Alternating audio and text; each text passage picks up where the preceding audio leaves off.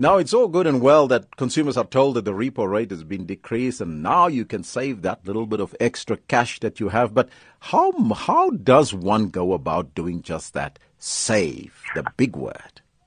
I think you hit the nail on the head in your previous comments around willpower on the NPA, etc.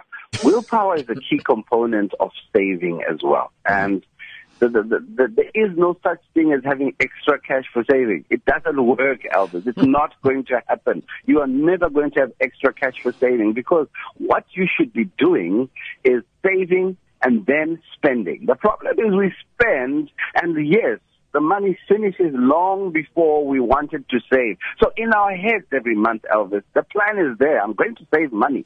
But after the bills have run their course, there's simply nothing left. So it should be saved before you spend. The simple reason being that should you lose your income, if you have been a good payer of your debt, Elvis, you're up to date, you've never missed a payment in 14 years, proudly you puff your chest and say, I'm the best debt payer in South Africa.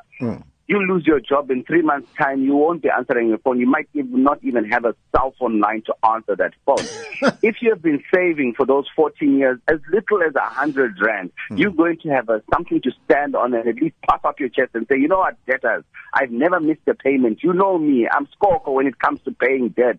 So here's the deal. I can pay you less while I look for a job because I've got something saved up. So let's get this out of our heads. There is never going to be enough to save after spending. There will always be enough to save before you spend, because at that point, you are holding the cash. The money is in your account. And we need to simply realize that it's around the willpower of saying, how much do you want it? And the other myth which people typically discuss is, I don't have enough to save. It's again about terms of prioritization. Everyone who's earning an income can save 10 rand. And that I'll say on radio right now, you can. Do you want to is the question. Do you have enough motivation?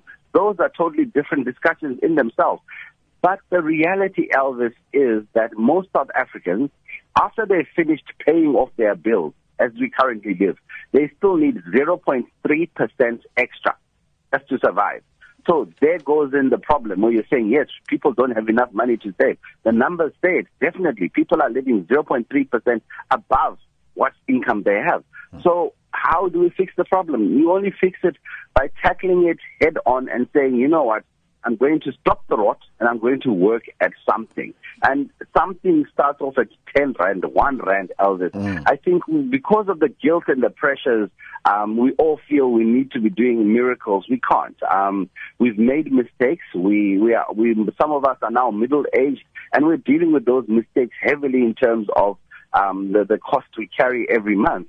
But doesn't mean that we can turn away from those responsibilities. But in addition to that, A, we can start repairing and doing the right thing. And B, we definitely, if we've got children, we can start fixing the problem before it affects them as well. Now, as a society identified as the worst savers, how does one start to instill that culture of saving? I think it's a culture of saving is something which comes from childhood, Elvis. When we grew up, all of us had passbooks, and that passbook, every birthday you'd get whatever money you got, and you'd be proudly displaying your balance. And we grew up as natural savers. We had no and a little money box where you put your coins in. And you could see how full it is, and occasionally, if you've been bad or good, you take a little bit out and skim off the top, but the money was there. So intrinsically, we grew up as savers. What overtook us was what we call technology. Because technology took away that passbook which you looked at every month and turned it into a bank statement. And technology took away the money box which you could visually see how much money you have. And what we have now is a scenario where people don't even look at their bank statement. And the bank statement is your passbook. And we need to get back to those core values of just realizing that money is a tool. It is there to be manipulated and mastered. Any tool in the wrong hands becomes a dangerous weapon. So if you were to give me a chainsaw or a hammer and I'm untrained, I am going to come off with a limb or something missing on my body. But if I'm trained properly in using it, I will become a master craftsman. And it's the same thing with money. Money is about saying, let's train ourselves on using it. Let's master it, because if you're not mastering your money, you're spending 8 hours a day working for someone who has. And that is the reality. And I know it's heavy, but we need to start somewhere. And the reality is, yes, people currently looking at the numbers don't have enough money to save after they've spent money on paying off debt. Let's reverse, turn that pyramid on its head. Let's start by saving and then spend money. Rather negotiate for lower debt repayments so that you can start saving. Or if you can, go through that bank statement. I guarantee you'll find an error, 100, 200 rand, which is going somewhere. Use that as the base of your saving. Now, this year's theme was alternative savings models. Can you tell us more about this? Okay, so we started the month saying, look, the big hindrances to saving are willpower, commitment, and discipline. How can we take those out of the equation so saving can still happen? So the Savings Institute this year partnered with ABSA, and basically what we said was, let's take the willpower, commitment, and discipline discussion and pass the buck on to someone who can help us. And we said employers, they play a key role in our income because they give it to us. If we talk to our employers to structure the pay package better, so not necessarily increase your salary, but and force savings to happen, people can do it, because there's a lot of stuff which happens before you receive your net salary, and most people don't even look at their pay slips. But the reality is, most people, by the time you look at your pay slip, 30% has gone somewhere, but it doesn't bother you.